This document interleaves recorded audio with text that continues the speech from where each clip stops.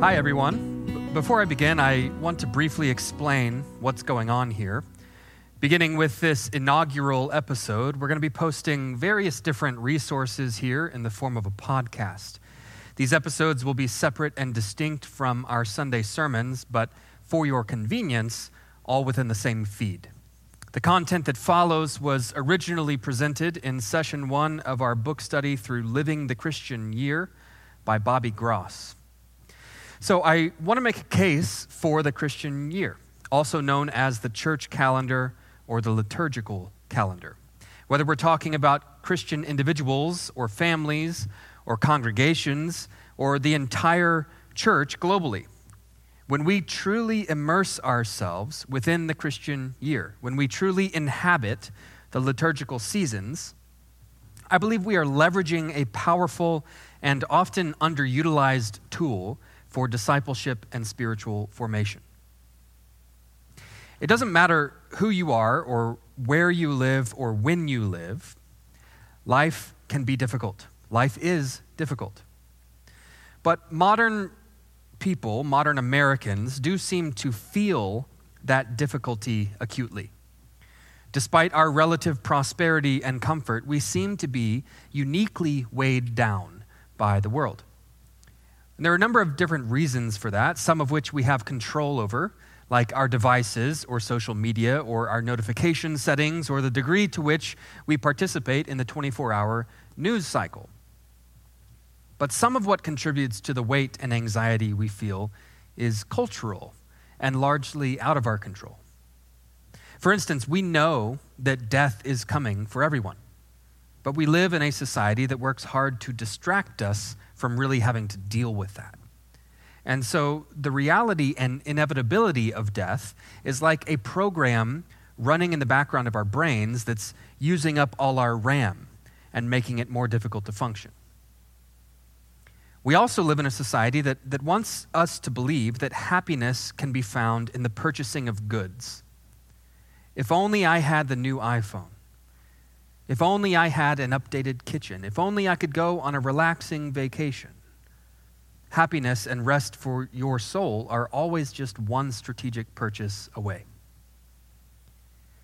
We also live in a society that tells us that we hold the power of self-determination. We are free of all limits, free to be whatever we want, free to do whatever we want. And that sounds appealing at first, but that type of freedom is ultimately tyrannical. We were designed by God to have limits, and we function best within limits. We all want to feel like we belong, but in order to experience belonging, we have to limit ourselves. That's true of a marriage covenant. That's true of joining a church. That's true of just being a good friend. To experience belonging, we have to limit ourselves. If everyone is free to the nth degree, then everyone is ultimately alone. And if everyone is a snowflake, then we don't have any shared basis for a common life together. So there's all that going on.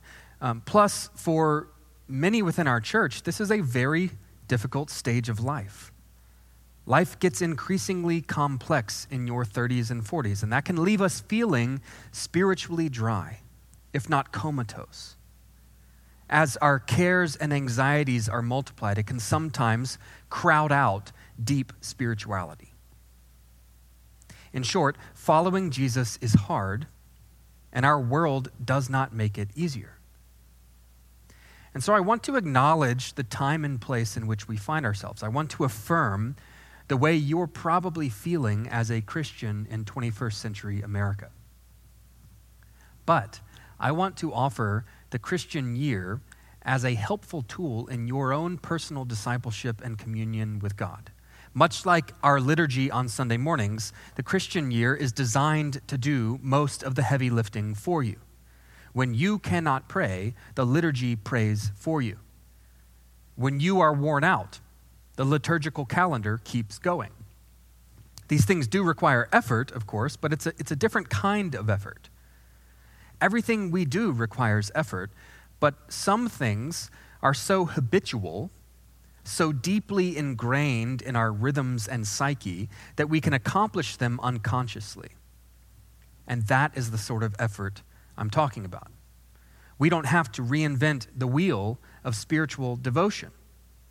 We can plug ourselves into something ancient and time-tested, something that's not bound by our 21st century anxieties, and we can meet with Jesus there.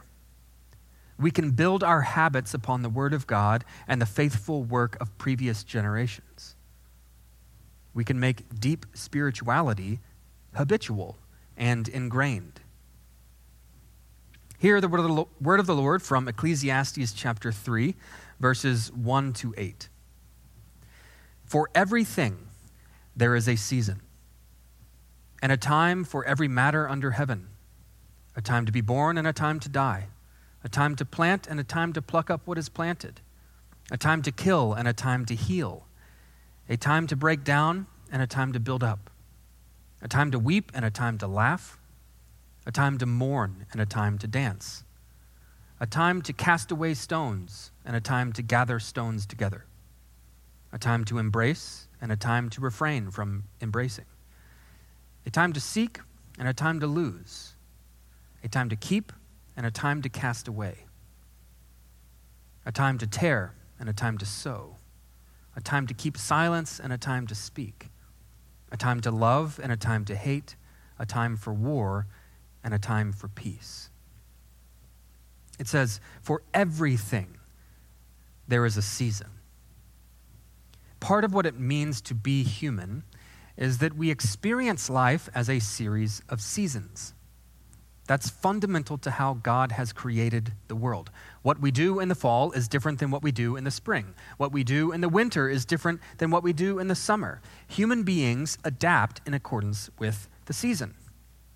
And of course, the seasons are cyclical. The seasons are repetitive. But the seasons are sufficiently distinct from one another that we never get bored with the repetition. Some of us may prefer spontaneity and novelty over ritual and repetition. But the truth is that every one of us will, in the end, settle into repetitive rhythms and rituals. We cannot sustain perpetual spontaneity. We have been hardwired to need a degree of predictability. And that's partly why God ordained specific days and specific seasons for the people of Israel to observe. God obviously knows best how he created human beings to function, and he apparently thought that cyclical and repetitive rituals were good for the spiritual formation of his people. And it's worth pointing out that these cyclical seasons were actually the means by which God moved things forward. When God creates a cyclical rhythm, it's not a hopeless or stagnant cyclical rhythm. It's not like the Wheel of Time, if you're familiar with that book, or Eastern religions and philosophies where history keeps crashing back in on itself. No, for God, a cyclical rhythm is more like a slinky. It's cyclical, but it never really returns to the point of origin. It's always progressing. It's always moving upward or forward. In other words, repetition is how we mature. If you've ever learned an instrument or a sport, you know that repetition is how we mature. Maybe you've heard this quote from G.K. Chesterton.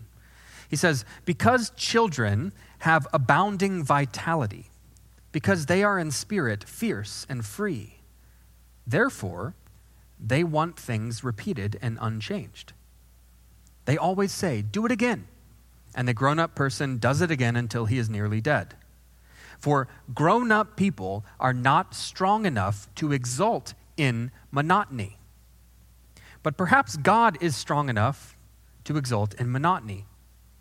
It is possible that God says every morning, do it again to the sun, and every evening, do it again to the moon. It may not be automatic necessity that makes all daisies alike. It may be that God makes every daisy separately, but has never got tired of making them. So a childlike faith will be, in some sense, a repetitious faith. Again, repetition is how we mature. And one nice thing about the Christian year is that it's balanced between repetition and variation. Like spring and summer and fall and winter, the Christian year is cyclical, but we experience the cycle as constant variation. Perhaps you've never really immersed yourself in the Christian year, and the idea of it may seem a bit daunting, and that's okay. But as Americans, we already understand liturgical time. We already know that some days and seasons are more meaningful than others. Some days and seasons are more charged with meaning. Americans have holy days, such as the 4th of July, or Memorial Day, or September 11th. We remember specific American saints who embodied what it means to be an American. People like George Washington and Martin Luther King Jr. We have dates that commemorate significant and formative events in the history of our nation, such as Thanksgiving or Juneteenth. And several of these days and seasons have corresponding rituals, such as block parties or backyard grilling or fireworks or carving the turkey. Not only that, but we associate these days and seasons with specific emotions. July 4th is celebratory, whereas September 11th is somber and reflective. Most of us observe these days and seasons without giving it much thought. After all, they represent values and events that are worth remembering. But what we usually miss, or what we rarely think about, is how these days and seasons are shaping us into good Americans. These observances are formative. Provided we observe them, they have the effect of creating and sustaining a common culture. So again, as Americans, we already understand the concept of liturgical time. We already have a framework for understanding the formative power of organizing our calendar around the life of Christ. If we recognize that the annual cycle of American holidays is an effective way to make faithful Americans, surely we can imagine that an annual cycle that revolves around Jesus may be an effective way to make faithful citizens of the kingdom of God. If you think about it, it's really no wonder that the evangelical church has become so politicized. It shouldn't be surprising when we see churches singing hymns to America on Sunday mornings. For generations now, evangelical churches have, for the most part, been observing the American calendar while neglecting the Christian calendar. Of course, the vast majority of people observe Christmas and Easter, but the civic calendar, the American calendar, has proven much more formative for many evangelicals. I think Pentecost Sunday is a prime example of this. Many American churches fail to even acknowledge Pentecost Sunday, which remembers the birthday of the church. And yet a few weeks later, those same Americans will spend hundreds of dollars on fireworks to remember the birthday of America. I hope we can all agree that something is out of balance there. You see, the way we mark the passing of time reveals what we understand our purpose to be. We mark the fiscal year for a specific purpose. We mark the school year for a different purpose. And neither one is necessarily tied to the calendar year, which we mark for yet another purpose.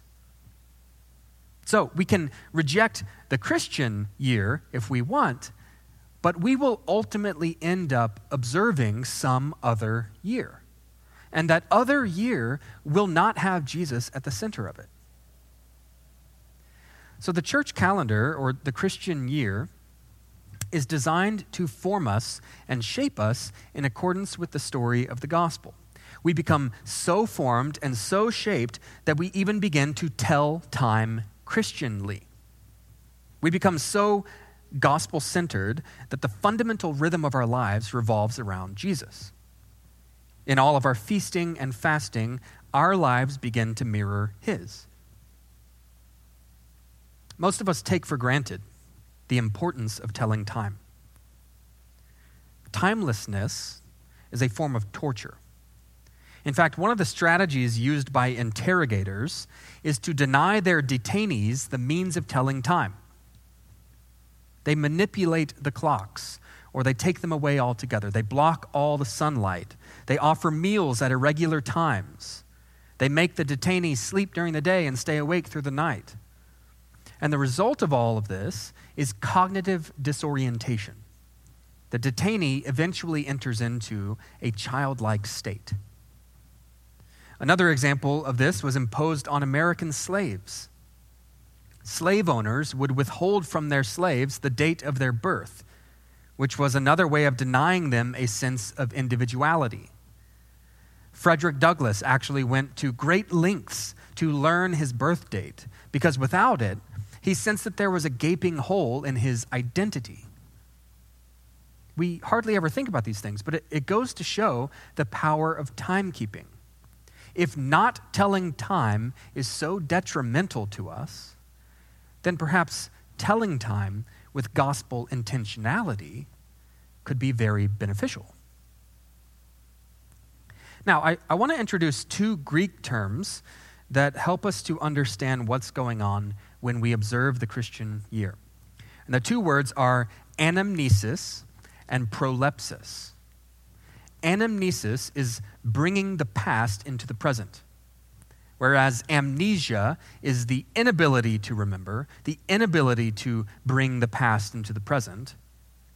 Anamnesis is bringing memory near, bringing the past into the present. When we're talking about anamnesis, it's not enough to simply substitute the English word remember. The word remember ultimately falls short. In the Bible, when you see the word remember, the idea behind that word is more like a memorial. Remembering is not just a cognitive exercise. It's not just a matter of thinking thoughts about past events. It's a matter of memorializing and ritualizing the past. For instance, consider the Lord's Supper. We know the phrase, "Do this in remembrance of me." But a more accurate translation might be, "Do this as my memorial." But in either case, I want to point out the word "do."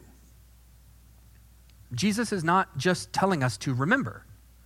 We're not just thinking the right thoughts. Jesus is telling us to do something. Jesus is instituting a new ritual, a specific memorial that is going to help us remember in a specific way. And the manner in which it helps us is by inserting us into the story. It's not enough to think back to the Last Supper between Jesus and his disciples. To remember that biblically, we have to memorialize it. We have to actually reenact the Last Supper. And that's what a ritual accomplishes. Do this, he says. Pray for this, eat it, and pass it. Pray for that, drink it, and pass it. The past event isn't happening again, but the past event is being brought into the present by means of a Spirit-filled ritual.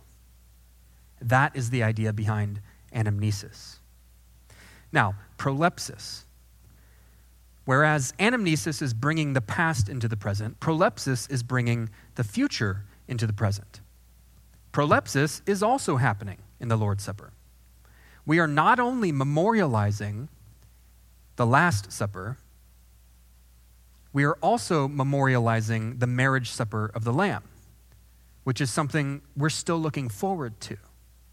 So again, it's not enough to substitute prolepsis with the English word anticipation. This is more than just anticipation. This is an actual experience of the future. So by means of anamnesis and prolepsis, the Christian year celebrates in the present both what has happened and what we believe will happen in the future. The Christian year allows us to insert ourselves into the gospel, into the story of the gospel, to experience in the present both the past and the future.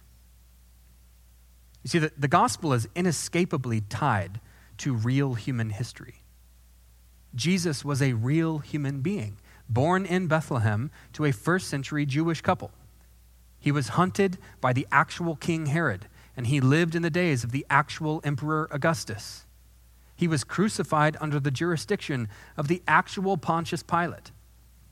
This means that the gospel is more than just a good idea or an abstract philosophy. The gospel is history. The gospel is historical record. Jesus came to a real place in real time. And so the Trinity and human history are intertwined.